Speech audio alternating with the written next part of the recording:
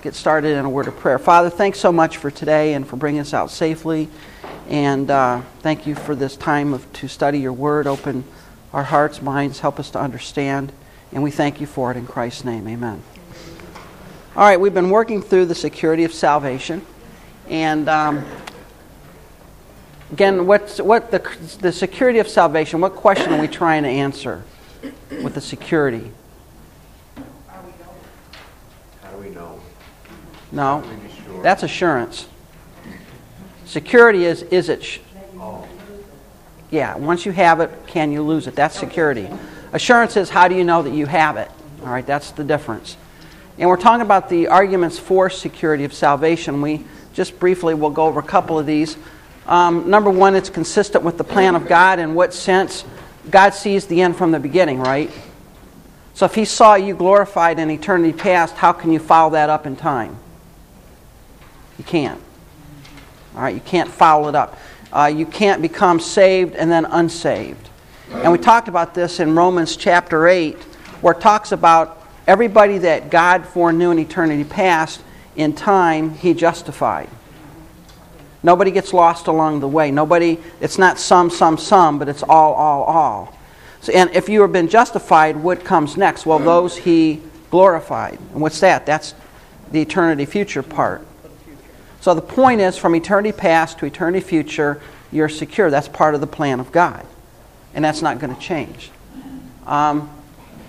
It's consistent with the work of Christ in what sense? Well, Christ came to effect the salvation. He came to die as our substitute. He took our place. And before the throne of God, before the bar of judgment, we have been declared righteous, right? That's justification, to be declared righteous. And who can overturn that verdict? Who could overturn the verdict of God? Well, a higher court could, but is there one? No, there's no higher court. God's the judge. He's not going to overturn His verdict. Christ is the only other possibility, being a member of the Trinity, but He's not going to do it because He died for us, right? And not only did He die for us, but what is He doing even now? Interceding for us. So there's no way He's going to overturn it. So if the two most powerful beings, omnipotent beings in the universe are on your side, can you lose? No. And then Paul throws in everything else. Well, what about, persecution, trials, tribulation? How about things present? How about things to come? Height, depth? How about any other creation? Can anything separate us from that? No. We're not. We can't be separated. If you want to really get a hold of this concept of the security of salvation, Romans 8:28 following is the place to go. I mean, that is really the condensed passage in the New Testament on this concept of security. It's also consistent with the work of Christ in the sense that Christ said, all that the Father gives to me will come to me. Did you notice what He said there? All. Not some. He didn't say the Father's going to give me some people in eternity past and, a few of them are going to find their way to me. No, all. All that the Father gives to me will come to me. And he that comes to me, I will in no wise cast out. So, if we were given to Christ in eternity past, Christ is not going to say, Father, I really don't want that gift there. I don't want him or her. No. He's going to accept us. It's part of who He is. And Jude 1:24, Him that is able to keep you from falling, and I'm pretty sure, and I haven't looked it up in my text, but I'm pretty sure that word falling there is apostasia. What is that? To fall away. Can a true believer fall away? We already talked about this. No, you can't. If you fall away, what does that prove? You never had it. You never had it. It's not that you had it and lost it. You never had it. There's a good book. Uncle Don can order it from the bookstore. Yeah, I call him Uncle Don. You can. It's called The Almost Christian Discovered. The Almost Christian Discovered. In fact, I would strongly encourage and recommend that you get this book. It's a great book called The Almost Christian Discovered. And it's written by a guy named Matthew Mead. And if you don't know who he is, don't worry, because he died 400 years ago. He's a Puritan author. He also wrote The Body of Divinity, I think. One of the great classics of Christian of the Christian faith. That's a good book. You may also want to read Charles Stanley's Eternal Security. Okay. It's a lot easier to read than Mead. Mead has 17 ways in which you can almost be a Christian and not be one. Almost. Remember what Felix said? Almost you persuade me. And then remember that old hymn, Almost Persuaded? Folks, this is what scares, this is what keeps me up at night. How many people get right up to the edge and never make it? Right up to the edge. Almost. Almost a Christian, almost believing, almost, and they turn around and go the other way. But may we surmise that they were not chosen? Yep, but that's a different question. That's looking at it from God's sovereignty side. Remember, you got to be a schizo on this. You got God's sovereignty side, that's fine, okay? But from the human perspective, Paul did not walk into Felix and say, well, if you're elect, you're going to be in heaven. I'm not going to witness to you. What did he do? He witnessed. He argued with him. He tried to persuade him. And that's what we need to do. We need to do this. But this is a great book, and I found it an easy read, but it's not bad. Really, it isn't. But it's not an expensive book. It's about $11 or something like that. But it's really an interesting book, Almost Christian Discovered. But you can get close. The point is this, and this is the great warnings in the New Testament. You can get close to the kingdom of God and not get there. You can come right up to the edge and not make it. And that's why Paul tells us to examine ourselves, whether it be in the faith, prove ourselves. We're going to talk about many proofs that you can ask yourself, am I a Christian? We're going to talk about the assurance here in a few minutes, hopefully. But you can be assured of your salvation. This is not an iffy thing. Which is similar to just over that narrow line where they're up there but not over it, are those who are over it but yet saved so as by fire. Yeah. You can get in there by the skin of your teeth, literally. You can just make it. The thief on the cross, he just made it, didn't he? But he made it. He made it. He made it. The thief on the cross is probably no different than the rest of us, really. No. Absolutely. No. Not really. Not really. What is the word again for in Jude falling away? Apostasia, I think, is the Greek word. I'm so glad you pointed that out. Because I'm pretty sure that's the word used there. Sometimes I do, one of the problems with getting old is sometimes you do these things from memory, and your memory doesn't work like it used to. You guys don't have that problem, do you? Sometimes you think, oh, I remember that, and then it's like, no, that's not it at all. 124. Apo, I say him is able. Aptastois. So it's related to apostasia. It's a word related to that. So it's consistent with the work of Christ. It's also supported by the keeping power of God. What do you mean by that? Well, here's the thing to understand. The God that saves you can keep you. Right? What's harder, to save you or keep you? Save. That's the harder thing. That's the hardest thing for God to do. And this is the thing to understand. When you read the New Testament, sometimes you read these passages that say, well, like in Colossians, I forget the exact phrase, I think it's Colossians 1:17, where there's sort of a hint there that, you'll be saved if you continue. If you continue. And it sounds at first blush like, well, the only way I get to heaven is if I continue. Well, when you put that verse up against other verses, you understand why is it that you can continue. Because God enables you to continue. It's not that you have to continue. You understand the difference? It's not that you do it in and of yourself, of your own energy, your own effort, your own work. No. Who is giving you the ability to stay saved? Who is giving you the ability to remain? God is. He's keeping you. And this is the point to understand. It is by the keeping power of God that we're kept saved. It's not by our own effort. Now, from the human perspective, from just this plane, how do I know that I am a Christian? How do I know I'm truly born again? Well, I stay there, right? But that's from this perspective. From the eternal perspective, it is God who is doing the keeping. Right. God keeps us. John 10 is one of the great classic verses on this. My sheep hear my voice, I know them, and they follow me.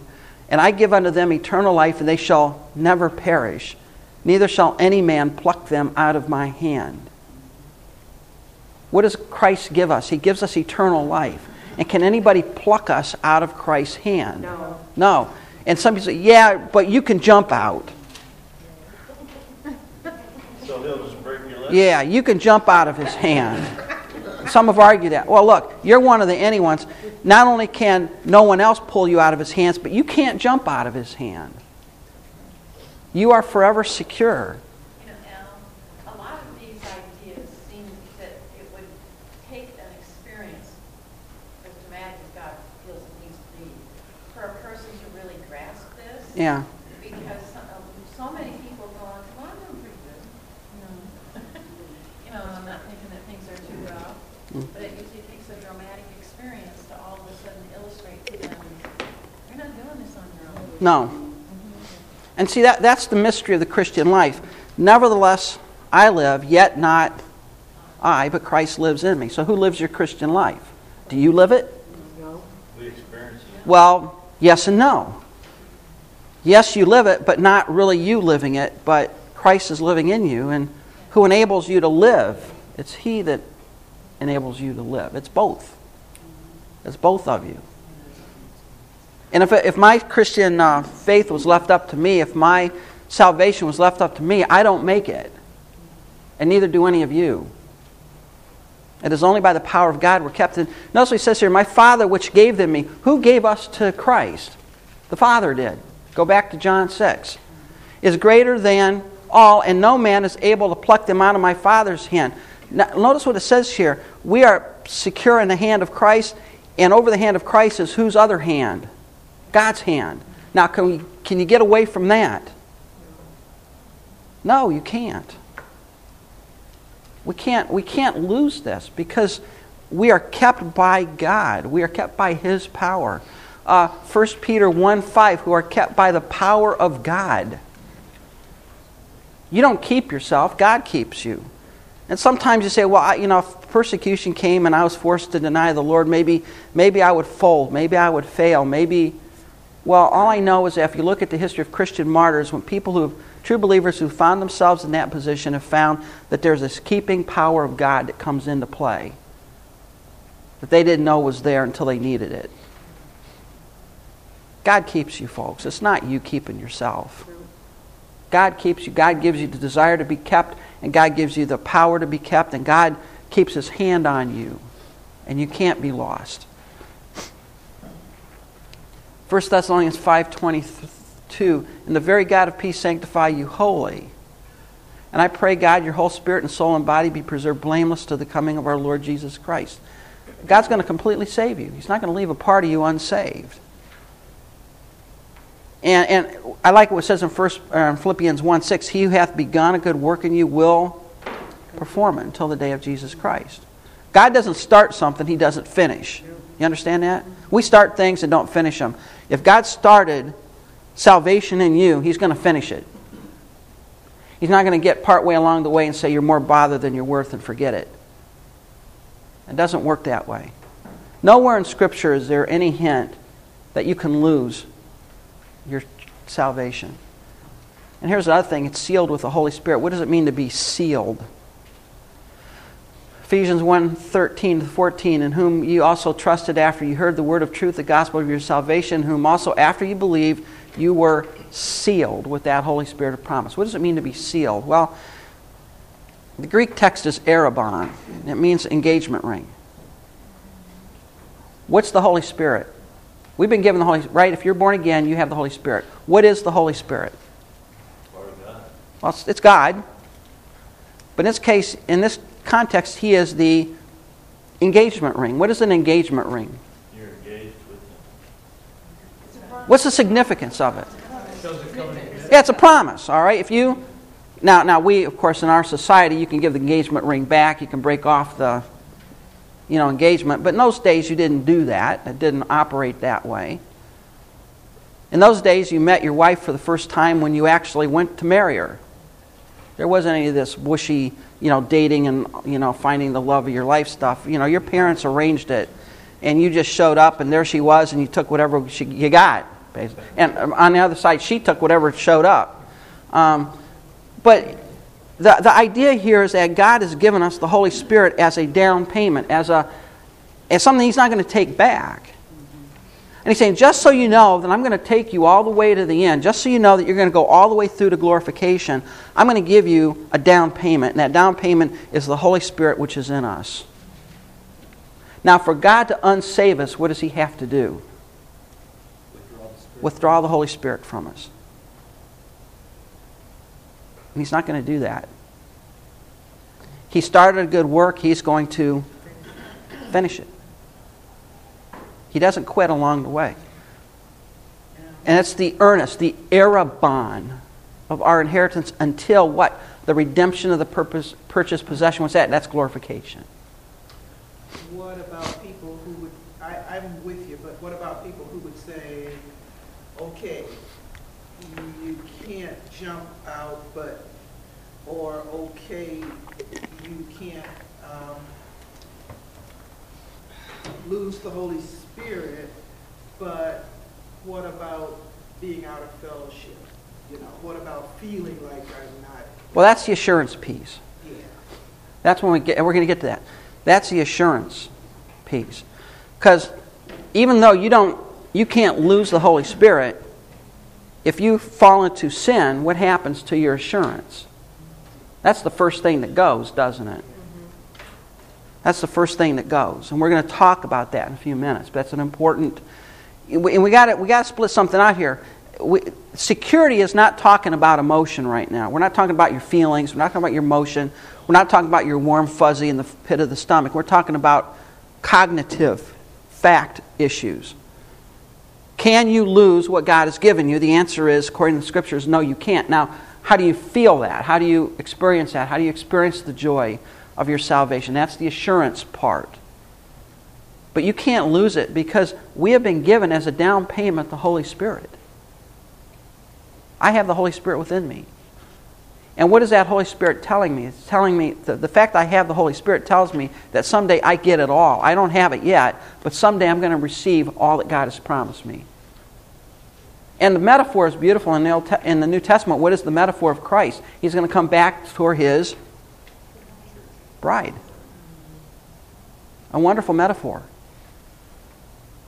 Ephesians 4:30, grieve not the Holy Spirit of God, whereby you're sealed the day of redemption. This is the sin part. What can I do if I sin? I grieve the Spirit. Do I lose it? No, but I grieve the Holy Spirit. I grieve the Spirit. But I don't lose it. I don't give it up. And the beauty of this all is, since God is omniscient, when you came to know Him as Lord and Savior, what did He know about your life? Everything you were going to do. Every sin, every failure, every doubt, every problem that you would ever face, everything, He knew it all. And did He accept you anyways?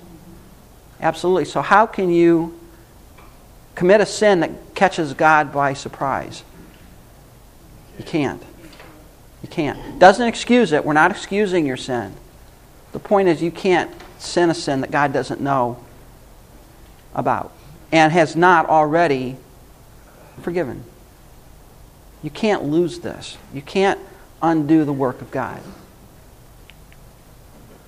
Any questions on security? That's the security piece. You still have to ask for the forgiveness, though. Oh, absolutely, because it's a relationship, right? I mean, if I do something to offend Donna, she's not going to unbecome my wife. I hope not, but she's not going to do that. But what happens to the fellowship? What happens to the... Yeah, it's broken, and I need to ask forgiveness. That's the difference between positional and parental forgiveness. We talked about that earlier. But of course I ask for forgiveness. But I don't lose the Holy Spirit. Okay? But I grieve the Holy Spirit. So how do you undo the grief? You have to ask forgiveness. And that's a different question. All right, well, let's look at the assurance of salvation. Now, this is answering the question, how do I feel it? How do I know? And all of us in here, I asked this a couple weeks back, all of us in here have struggled with this, haven't we, at some point? I know I have. And you know what? To be honest, I still do once in a while. Be honest, don't lie. Don't lie. We all struggle with this. Why is it that people lack assurance? Why? Well, I stole some sermon notes from somebody, my hero. But why do people lack assurance? Why is it that some people just don't feel? And this is what we're talking about here, emotion, feel. Why is it that some people don't, why is it they don't feel saved? They don't feel like they're really born again. These are just some reasons. People may sit under strong preaching against sin and feel unforgiven. You may be under strong preaching, sin, and so you keep thinking, boy, I just sin all day long. Good night. I can't get away from this. No matter what I do, I'm sinning, and it's constantly being in my face. And after a while, that can sort of beat you down, right? It can beat you down. There are churches that are very legalistic. Most of you women in here are sinning for not wearing skirts. You're wearing pants. You're not supposed to do that. Horrible. And some of you have makeup on. That's even worse. You're in nail polish. And you cut your hair. You're not supposed to cut your hair. How about nail polish? Yeah, nail polish. I'm not making it up. There are places where, this is part, and you're using a Bible other than the King James. That's the devil's. You're using a devil's version. No, we could go on. Now look, why is it we're all laughing? Because we all know this happens, right? That's the way it is. Look, you can be put on a guilt trip very easily. And why is it that we're easily put on a guilt trip? Because we know we're sinners. Because we are. We sin, right? We do sin. It taps into that insecurity. We do sin. And there's people that say, well, I committed a sin. I must not be Christian because Christians don't sin. Well, of course we do. Yeah. I think part of it is that you get caught up in depending on focus and activity. Mm-hmm. One of the things that, for myself, helped me strike a balance between where I came from and where I am now was an understanding of the Scripture. Mm-hmm. And unfortunately, culturally, and the church is not totally extricated from the secular culture in this country. We are not taught to think. It's how do you feel? Yeah. I've seen this transition in the reporting of news Mm-hmm. on television. It used to be, years back, what do you think about what has just happened was the question. Now it's how do you feel? Yeah. It's a matter of emphasis, and within the church, everything is focused on, at least a lot of times, is focusing on how we feel, Right. not what do you know and what do you think about what the Word of God says. And I found for myself that it was the learning of God's Word that brought that sense of assurance. The feelings are not dependable, Right. but God and His Word is. Feelings can depend on what you ate for dinner last night. That's a very important point that was made just there. We live in a society now where the issue is not what do you think, it's how do you feel. There is no All right. right or wrong. How do you feel about this? How do you feel about that? How do you get people elected? Well, you make people feel good about them and bad about the other guy. That's how you. It has nothing to do with their policies or their reasoning abilities, or it has to do with how do you feel? I like him, I don't like him, or whatever. You can't go that way in the Scripture. In the Bible, your feelings are always subject to your thinking. All right? And you need to put your thinking before your feelings. You might not feel like forgiving someone. What does the Bible tell you to do? 70 times. Forgive them. Whether you feel like it or not is irrelevant. You forgive them. And what will happen to the feelings later on? They might come along, but you do what you're to do. What has helped me in this one right here, what has really helped me here in my life is to really slowly and through my, and I call it my thick skull, understand that with God it's a relationship that's the issue. It's not a list of things that I do. I have a relationship with God. And if I focus on that relationship, I find that all of the things I'm supposed to do come along for the ride. Follow that? I grew up in a church where there was a list. And your relationship to God was determined by how well you kept the list. Did you go to a movie? Oh, that's bad, really bad to go to the movie. Now wait for it to come out on TV. It's okay to see it, but don't go to the movie theater and watch it. And there was lists of things. And when I said, well, wait a minute, let's, just the movie thing. The issue is not where, it's what I'm watching. If I'm watching filth on my TV at home, and I'm thinking I'm holy because I'm not going to go to the movie theater and watch Bambi, I'm deceiving myself. There's something wrong with this picture. And so what I've slowly understood is it's a relationship.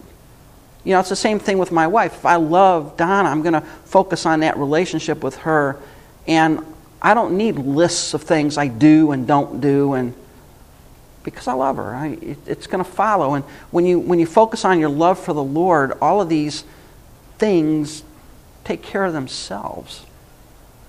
But some people, they live in this, I want to call it a prison of performance-based assurance, where my assurance is based on how well I've kept the list today. And if I don't keep the list as well as I think I should be keeping the list, or as well as somebody else is telling me I should be keeping the list, then I must not be as godly as they are. It's a trap. You don't need to go there. All right? You need to get yourself out of that thinking. It's because of that I was so amazed when I first came here in 1973, and Al Auburn got up, that morning in front of the congregation and said, good morning. Wouldn't it be great if the Lord came back today? And I thought, no. And everybody around me was smiling and saying, yeah. And it's because of legalistic background. I don't want him to come yet because I might have done something and I haven't gotten forgiven for it and I won't go to heaven. And no. It was that whole legalistic thing with which I was raised. I was told, you don't want to go to a movie because you're like the Lord will come back in the middle of the movie and you'll probably get left behind. I mean, what kind of, that's a prison, folks. You don't need to go there, all right? You don't need to go there. The only time, I have to tell you, this is funny. This is fun. You ever have those situations happen to you in life? This is funny, but the only time I really felt that, and I really did think, this is not the time for the Lord to come back. The only time I felt that is I was down at a conference in Miami Beach, Florida. And we had been in the conference all day long. I don't know if I ever told you this story. It's sort of funny. I was in a conference all day long. We had not eaten dinner. I was hungry. And there was another person from the college with me, and we met this other guy from school in Pittsburgh. And we said, well, let's go out to dinner. We'll go out to dinner somewhere. So we're trying to find a place to eat dinner, about 8, 9 o'clock at night, 7:30, somewhere like that. And we went to the Fontainebleau Hotel, which is a big hotel down there. And they had a couple of restaurants. One of them had naked mannequins as the decor. And we said, well, that's not where I want to go. Let's go to this other restaurant. And, it looked pretty good. The meals looked pretty good. So we go in there, and I knew I was in trouble. And they said, well, sir, you need a black coat. You need to wear a coat in there. So they had a whole room full of these coats. You could put a suit jacket on, so you don't look like a ruffian. So we went in there, and we sat down and ordered up dinner. And just then, the lights go down, and out come the dancing girls. And it's like, whoa, what happened here? Well, that was show night, all right? And we were looking at the menu. If we had to turn around, we were seeing the show night. So here we have a Las Vegas go-go showgirl, whatever. And seriously, it's the only meal I ever ate. I never looked up from the table. And I couldn't look up because I had my back to the stage, but they had mirrors all the way around the place. So you couldn't even look up. And I said, my luck, the Lord is going to come back and I'm going to be here eating dinner. And sometimes it happened. And then we walk out and, okay, we didn't see but we were just hungry. It looked like a good meal. And oh, well. It was a good meal, right? It was, and it's really bad when I'm sitting there and I hear people going, "Wow, they're not wearing much at all, are they?" It's like I'm not going to look. That's. But the point is there are people that are under this massive weight of unrealistic expectations. Now, before you come to the Lord, you need to be under the weight of sin, right? But what has God done? God has forgiven you your sin. What does it mean that He has forgiven it? He knows your core. He doesn't remember it. You understand that? If He's forgiven it, He doesn't remember it. You don't need to go under this really prison. And then some people have a hard time accepting God's forgiveness for the sin. Why? Because we live in a performance-based culture, right? What do I have to do? Their conscience accuses them. In what sense? Well, when they sin, what does your conscience tell you? You've sinned. God's not forgiven you. Has He? This is where the Scripture has to come in. Where do you go? You got to go back to the Scripture. He has removed our sins from us as far as the east is from the west. He's buried them in the depths of the sea. What does that mean? What it says. You may not feel it, but what does it say? It's saying that God has forgiven you, but you don't forgive yourself. Yeah. And what you're doing, basically, you're saying, well, I have a higher standard than God does. That's what you're really saying. Right. God's holiness and the law speak against forgiveness. In what sense? God is absolutely 100% holy, and how can He forgive me for my sin? He is just so pure, it's unbelievable. How can He forgive me and accept me? Well, you go back to the Scripture. How is it that God can accept me? Because somebody took my place. And when God sees me right now, who does He see me as, righteous as? His Son. Now, we understand that there's parental forgiveness. When we go through life, we need to ask God's forgiveness for our sin, but He has forgiven it. He has forgiven it. We just have a hard time accepting that we're supposed to be Christ-like. Yeah, and we have a hard time forgiving ourselves. That's one of the hard things. People, they have a hard time forgiving themselves of their failures. Look, folks, you got to go back to the Scripture. You got to go back to what the Scripture says. What has God done? God has forgiven me for every one of my failures. I need to forgive myself. I can't live my entire life thinking there's something that I've missed. And that's one of the dangers of some denominations who have this idea, well, you have to always confess all of your sins, and if you die and you don't confess a sin, you're going to hell. Well, good night. That's going to catch all of us, isn't it? How many of you sinned and didn't know it? All of us have. And that's why you focus on the relationship. When you focus on the relationship, the other stuff will take care of itself. Marshall, you were going to say something? One of the struggles that I have had here over the years, and I raised this question with our men's Bible 6 years ago, is the definition of joy. Because you read about the joy that should be in us, the joy, and you see the difficult struggles that Peter, Paul, and others went through, but they had joy. And I kept trying, I would ask the question, and never get a satisfactory answer. Define joy, because though I'm saved, either I'm not feeling the joy that I should feel, or maybe I'm misunderstanding the definition of joy. And I don't even learn how beating in and laughing all day long, but I kind of fall into those categories. Periodically, I feel that I don't have the joy sometimes that I think that God wants me to have. Mm-hmm. And I feel sometimes that if you let your guard down sometimes and just relax, Satan steps in the gap. Mm-hmm. Family, something comes up, and I'm always on my guard. And I don't have that joy sometimes. And so how does define joy? Not happiness. Yeah. I know that difference. Well, as I've thought about this, I understand that I live in a fallen world. I'm around a lot of fallen people, right? And I have a lot of, and life doesn't work out all the time for my own happiness or whatever it is. But it's not supposed to. All right? So I don't expect that.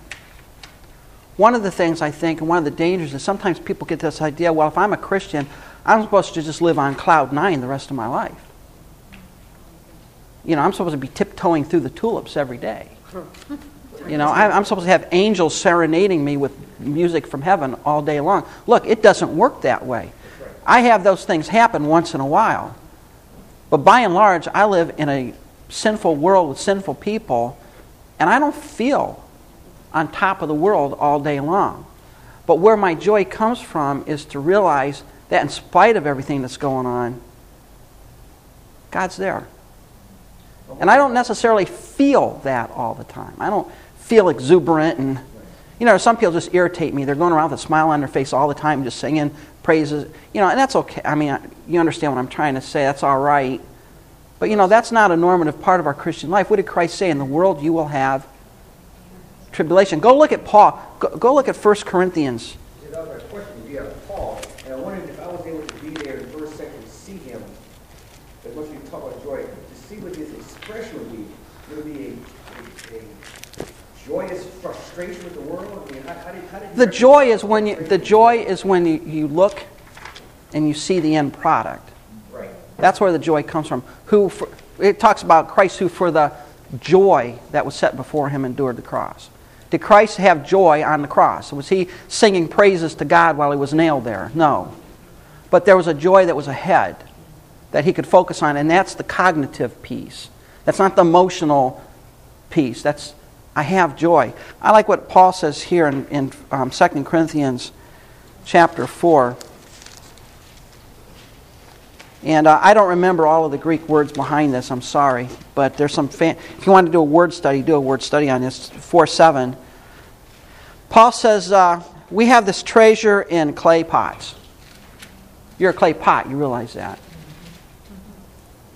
To show that the surpassing power belongs to God, not to us. We are troubled. We are persecuted in life. We have a treasure. What is the treasure? The treasure is Christ in us. And it's in an earthen vessel. It's in us. And why is it that we suffer persecution? So that people can see the treasure in us. And Paul says this, we are afflicted in every way but not crushed. This is a guy who's saying, you know, I'm pressed on every side. I am being, and I think the words here are thlipsis, I'm being squeezed like a grape is being squeezed. But I'm not crushed. I'm squeezed but not crushed. I'm perplexed, but not driven to despair. The word picture there is I'm down on the mat, but I'm not knocked out. He says, I'm persecuted, but not forsaken. The word, I think, behind persecuted there, it's like an animal chasing another animal in pursuit. He said, I'm being pursued, but I've not been caught. I've not been caught. I'm struck down, but not destroyed. I'm on the mat, but I'm not out. And I'm always carrying in the body the death of Jesus so that the life of Jesus might be manifested in me. Why is it that I am suffering? Why is it that I'm on the mat? Why am I being persecuted? Why is my life so miserable? So that people can see Christ in me. If you were a Christian and you just tiptoed through the tulips all day long, would people really see Christ in you? Probably not. I found it joy, and I wrote down slightly in my Bible that I really liked. It was the deep, settled confidence that God is in control of every aspect of my life. Right. That's a pretty good one, actually. Settled. That's a pretty good definition. Yeah. Dave. My neighbor was telling me one time, one of his sons had a real drinking problem. I remember he said, wisdom and David, boys in the earth. He'd given away, or he sold off his even a good jacket, just to get money to drink. And he said he and his wife were coming back from Lorraine, and they got a bird, his son, in the gutter. And he said they just prayed, and he said afterwards, it was like a bird was with him. And I think that's a joy. Whenever if you didn't believe in God, your son was devastated. Right. I guess I look at it, I guess I look at it, living in the world and looking through it through God's lenses, very narrow. Like you're always battling the world. Mm-hmm. And you don't really have time to sit and relax and rejoice. That's just the feeling I have sometimes. Yeah. But God wants us to have joy. He wants us to have the confidence that He is in charge of all things. And joy is not the absence of problems. Joy is the confidence. I love that definition. Joy is the confidence that no matter what happens, God is going to take care of me. And I don't have to worry about what lies ahead. Even though it looks very bleak, I don't have to worry about that. And I can have that confidence. And where do I get that confidence? I get it through an understanding of the Word of God. And sometimes that is a very emotional thing. It might manifest it in a very emotional way. Other times it may not be very emotional at all. But here's the point. You can't expect, and this is one of the difficulties in, I think, Christianity today, is we have this brand of Christianity where everybody's supposed to be on cloud nine all day long, no problems, no issues, no disease, no sickness, plenty of money, good job, happy family. And you know what? It doesn't work that way. And when they don't get it, they think that somehow God's abandoned them. Well, they have a false view of what it's all about. See, I recognize what you're saying is the truth about here, and I also sensitively recognize that Satan wants to steal my joy. Absolutely. I know that, and I sense that, and I try to catch myself with that. You know, but at the same time, it's like you're in charge of a nest of your family that God has placed in your care. They belong to Him, but He's placed in your care. And you are just trying to be diligent to make sure you can do all that you can. Well, who loves your family more, you or God? God does. Yeah.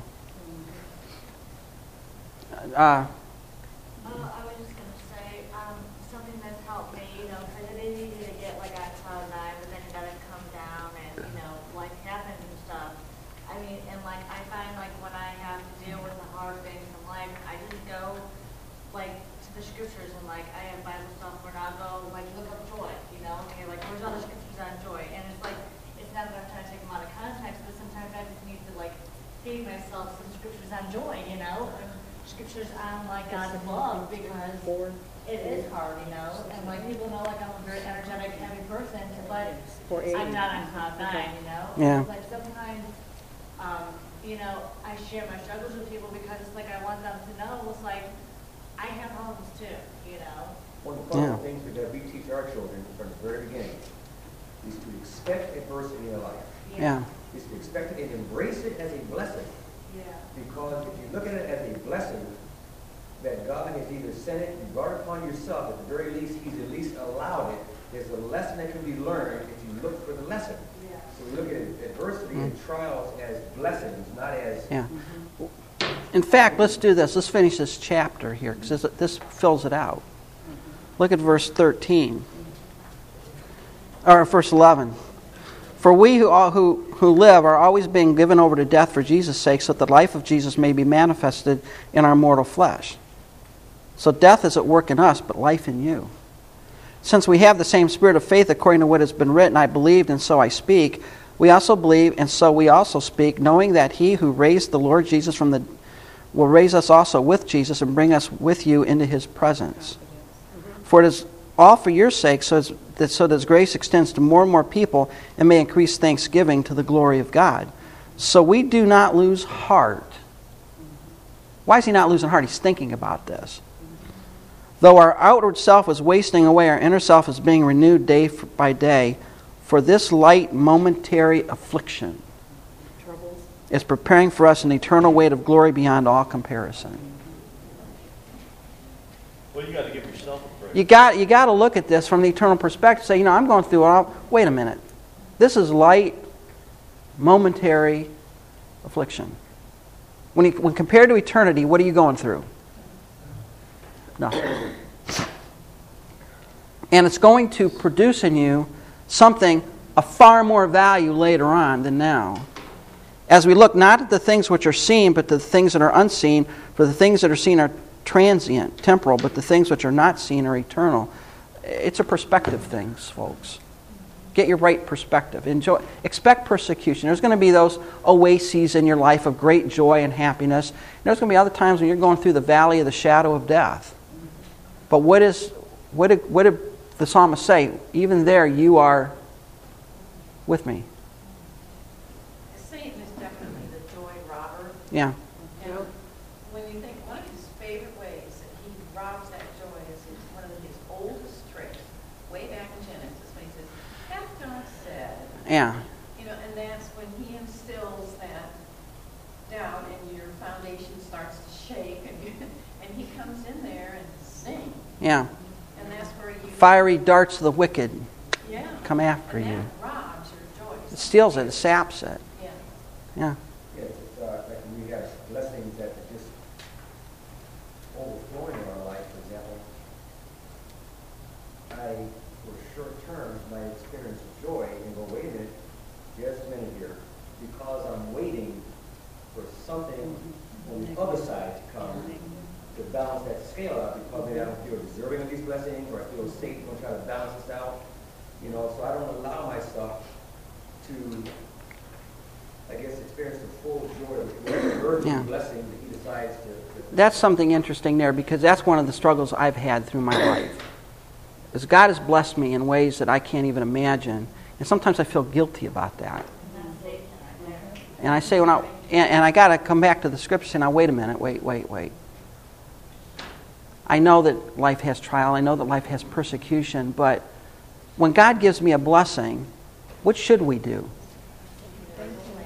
Be thankful for it, right? It's just like if I give my wife something very valuable, I want her to just say, well, it's going to be worse tomorrow. No, I want her to enjoy it, right? I want her to... And it's not wrong to enjoy the blessing. And Paul said that, I've learned in whatever state I am to be content. I've abounded, I've been without. I've had plenty, I've had little. But it goes back to the relationship. As you grow in your Christian life, as you mature, it's a relationship. Yeah, Ruth. I'm sorry. Probably 25 years ago, maybe 30, John Anger was preaching through Philippians. And we came to Philippians 3, verse 10. It says that I may know him and the power of his resurrection and the fellowship of his sufferings, being conformed to his death. And this phrase, the fellowship of his suffering, struck me. And I remember I was sitting in the choir and thinking, Lord, what does that mean? I want to know what the fellowship of your sufferings means. And over the years, I never could quite figure that out. And a couple of years ago, 3 years ago, I started having some foundational relationship issues with various people in family. In-laws, children. Hopefully not husband. Huh? Hopefully not husband. Well, I don't know. Okay. He's faithful. All right. But through all of this, I have, among other things, one of my sisters-in-law accused me of not being happy. We're supposed to be happy, and I said, well, we also are told that we're going to suffer. Mm-hmm. But the upshot of that whole conversation was this sense of, okay, why am I not joyful? Then the definition, what is joy? Mm-hmm. And I have gone round and round and round about this for over 2 years. And last spring, I was having my devotions one day, and I'd been reading through the Psalms book by Patrick Henry Reardon, Christ in the Psalms. Mm-hmm. Gives a tremendous amount of insight into the Christian life. And I was praying, I said, Lord, I don't understand what is happening here. I'm willing to do whatever you want me to do. I'm willing to learn from whatever it is you're telling me, but I'm missing something. And just out of the clear blue, it was, do you remember that Sunday when John Anger was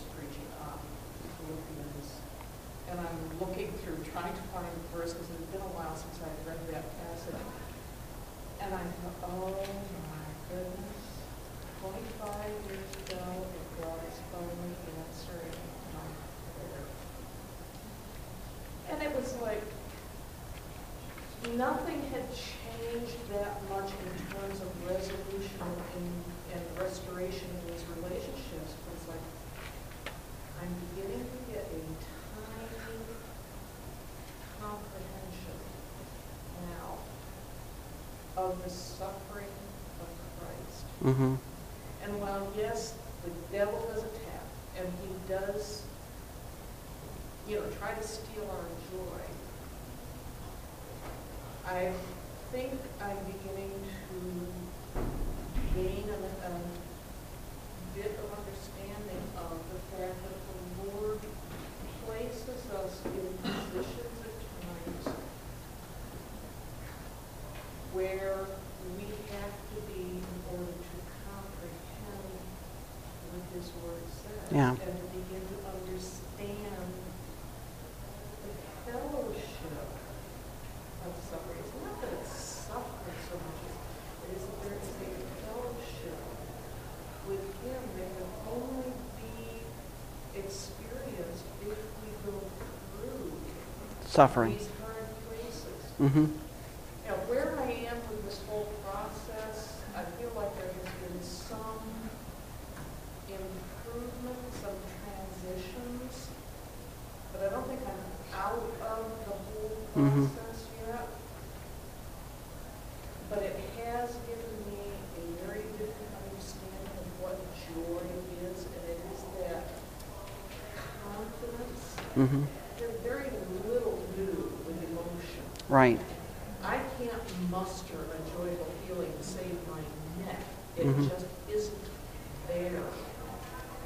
But can I praise God for His faithfulness? Absolutely. Mm-hmm. Have I ever felt like He has not been involved in this? When I look at it and assess, all I see is the hand of God. Right. through this. Even though there are parts of it that is totally incomprehensible to my human mind, and even sometimes to my spirit, I have learned a depth of appreciation for His faithfulness that absolutely blows me away. Right. A depth that I never even dreamed I would be able to experience. But I feel like I'm just scratching the surface of Yeah. who He is. I think all of us get there. The beauty and wonder of His faithfulness. And you learn that, the fellowship of His sufferings, you learn joy through that suffering. But again, that joy is something so entirely different Right. from what I had been looking for that I don't even know how to verbalize it. Right.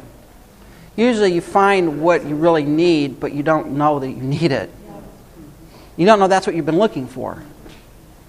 But I think Yeah. there is an element of the Christian walk where we have to recognize that if we do not embrace and accept the suffering, we will never understand even the smidgen Yeah. of the relationship that is there for us if we're willing to go that route and allow ourselves to be taken through these things. And where are we going to get ultimate joy? We're going to get it when we're around the throne. Not here. I mean, we may be able to tap into it a little bit here. But our true joy, our true fulfillment is all future. And it's I love the Ruth's definition here. It's confidence that God is going to work it out. I don't have to worry that the outcome is going to be bad. But here's where you learn that most. You don't learn it when you're tiptoeing through the tulips. You learn it when you're going through the valley of the shadow of death. That's right. Or the valley of humiliation. If you read John Bunyan's Pilgrim's Progress, that's where you figure this stuff out. You don't figure it when the road is easy. You figure it out when the road is hard. There's a good book called Shipperless in Psalm 23, and he touches on that, in that, it says we go down in the valley of shadow, not around it. That's right. And when we're witnessing to unbelievers, or to those that are seeking or at least thinking about it, the question in the back of their mind when they hear your testimony is, I wonder if God would do for me what he did for Marshall, and only to find that out is to get down that valley. Yeah. Because he doesn't become your God until you get down there and you recognize he's there with you. Vance Havner said something in one of his sermons. He said, you don't know the Lord is all you need until he's all you have. You're not going to figure that out when the sun is shining and everything's going your way. But sometimes people think, well, if the sun's not shining, if everything's not going my way, I must not be a Christian. That's a false view of what Christian is. And that's the kind of stuff you hear on television you need to stay away from. That's not what Christianity is all about. Christ said, in the world you're going to have tribulation, but be of good cheer. I've overcome the world. Oh, now I may not overcome it in this life, but ultimately what's going to happen? I'm going to overcome it. It's a future thing. Here's another reason. People may not understand the gospel of grace. We live in a very work-centered, very legalistic kind of culture, and there are some churches that say, well, yeah, God will save you by grace, but you know what? If you don't keep our list, you're not going to be in. God's not going to be happy with you if you're not keeping the list of things that our church has decided are the things that make God happy. The problem is every church has a different list, don't they? And how do you know who has the right list? You don't. All right? So some people don't understand the gospel of grace. They don't understand just what grace is. And I love the way David Walls used to put it. There's nothing I can do to make God love me more, and there's nothing I can do to make God love me less. Grace is grace. That's the whole point of grace. And by definition, this is the other thing, by definition, grace is not something you earn or deserve, or it's not grace. That's the point. If you want grace, you can't earn it, you can't work for it, you can't deserve it. That's what it is. And so some of it goes back to understanding what the Scripture says about grace. What is it? It's not performance-based. Some people don't remember the exact time of their salvation. How many people can give me the date and time of their salvation in here? I can't give you my date. I know it happened. I remember the circumstances, but I don't know what day it was. I don't know what time. Well, it was daylight out. It was light out. I know that. But other than that, I don't know what time it was. And some people say, well, I don't remember when I became a Christian. I don't remember the exact date or time. I don't remember the aisle I walked or whatever. I don't remember that. I must not be a Christian because I don't remember the exact time. That doesn't mean anything. But you remember when you were saved. I remember that. Time. But some people don't. Some people don't know that. And they feel, well, if I don't know that, I might not be a Christian. I might not be in. And then some people struggle against the flesh and hence feel like failures. This is the big one here that a lot of us face, right? We're Christians. We're supposed to be holy people. And why do I keep sinning? Why do I keep losing my temper? Why do I keep being tempted in that area? Why in the world can I just not be tempted? And here's the way to answer that. If you were not a Christian, would it bother you that you are tempted? No, it wouldn't. In fact, people have argued with me saying, well, I must not be a Christian because I struggle with sin. My response is the fact that you struggle with sin tells you more that you're a Christian than not.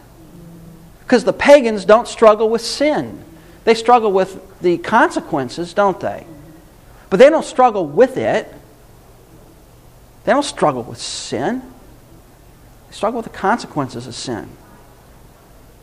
But a lot of times and it's easy for very young Christians to have this battle. You know, they come to know the Lord, and they're told to be, you need to be holy, and they have struggles with their sin. They have struggles, and they think, well, I must not be a Christian. I must not be saved because I'm struggling with this sin that just bogs me down. And what did Paul say? Paul felt the same way. Paul looked forward to the day when he'd get rid of his struggle with sin. That's what really drew him to heaven. It's not that heaven is a place with the streets of gold, that's great, and all the goodies that come with it. But when I get to heaven, the thing that really attracts me there is I'm not going to have to worry about sin. I'm not going to be able to foul it up. I'm not going to be able to commit an act of sin. But right now, we're going to struggle against sin. Why? We live in a fallen world, and we struggle with our flesh, Romans 7. The things I want to do, I don't do. The things I don't want to do, I do. And then people may be facing severe trials and feel as though God does not love them and doesn't care. That's the Job syndrome, right? You may be going through a deep valley. You may be struggling with some great crisis in your life. And you say, well, God's not there. He's abandoned me. He's right there with you going through it. All right. Well, how do you deal with that situation? Well, what the psalmist did is he looked back, right? He said, now wait a minute. I remember when I went through this trial over here with King of Ziklag, and guess who was there with me? God was. And I remember when I had this trial, and God brought me out of that one. And I remember when I had my enemies over here, and God brought me out of that one. And you remind yourself of God's faithfulness in the past. And so is He going to let you down now? No. How many of His children has God ever let down? You're not the first. You realize that? You're not going to be the first one of His children that He's going to let down. Look back at God's faithfulness. And then here's one. People may be living in sin. We're going to talk about this. If you are living in a pattern of rebellion in your life, what's going to happen to your feelings? They're going away. You're not going to feel saved. And that's one of the things that whenever you really have struggle with assurance sometimes, maybe one of the first places to look is say, am I living in a known pattern of sin? Am I knowingly committing sin? Am I knowingly living in rebellion? Because that's usually the first thing that goes. When you start living in sin, the first thing that goes is your feeling of connectedness to God. Why? Because the relationship is what? It's strained. And the warm fellowship is broken. And you don't feel the closeness. And it may be that you're living in sin. Well, next week, let's do a couple more and then we're done. People fail to walk in the Holy Spirit. What does it mean to walk in the Holy Spirit? Day by day, hour by hour, minute by minute, what do? You do what the Bible says, right? You walk in the Spirit.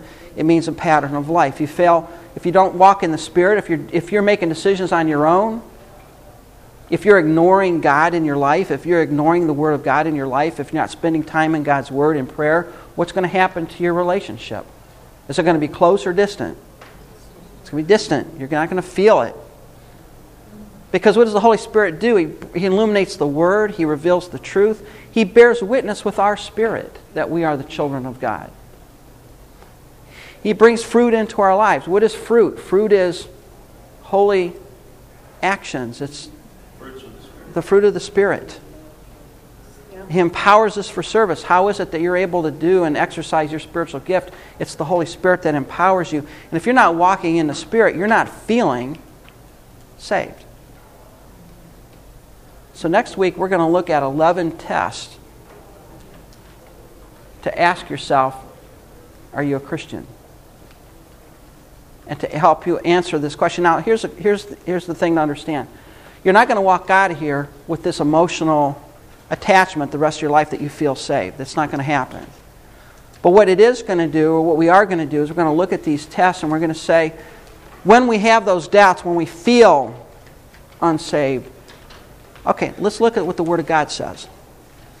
Let's look at what the Scripture says. And what we're going to find is that if we do that, our emotions will follow along. All right? So that's what we'll do next week. Probably in preparation for this, maybe I'll make this suggestion. In preparing for this next week, read the book of 1 John every day till next Sunday. 1 John? 1 John. 5 chapters, you can do that, no problem at all. Just read it once a day, every day for the next 7 days. And we'll talk about it next week. All right, well, let's close in prayer. Father, thank you for this day and for giving us a beautiful day out and for teaching us now in this time together. Thank you for your Holy Spirit that gives us the hope that we have of eternal life and bears witness with our spirit. Thank you again for this opportunity of study. In Christ's name, amen. Just before we start, I have an announcement. The Cameo class was supposed to convene next Sunday.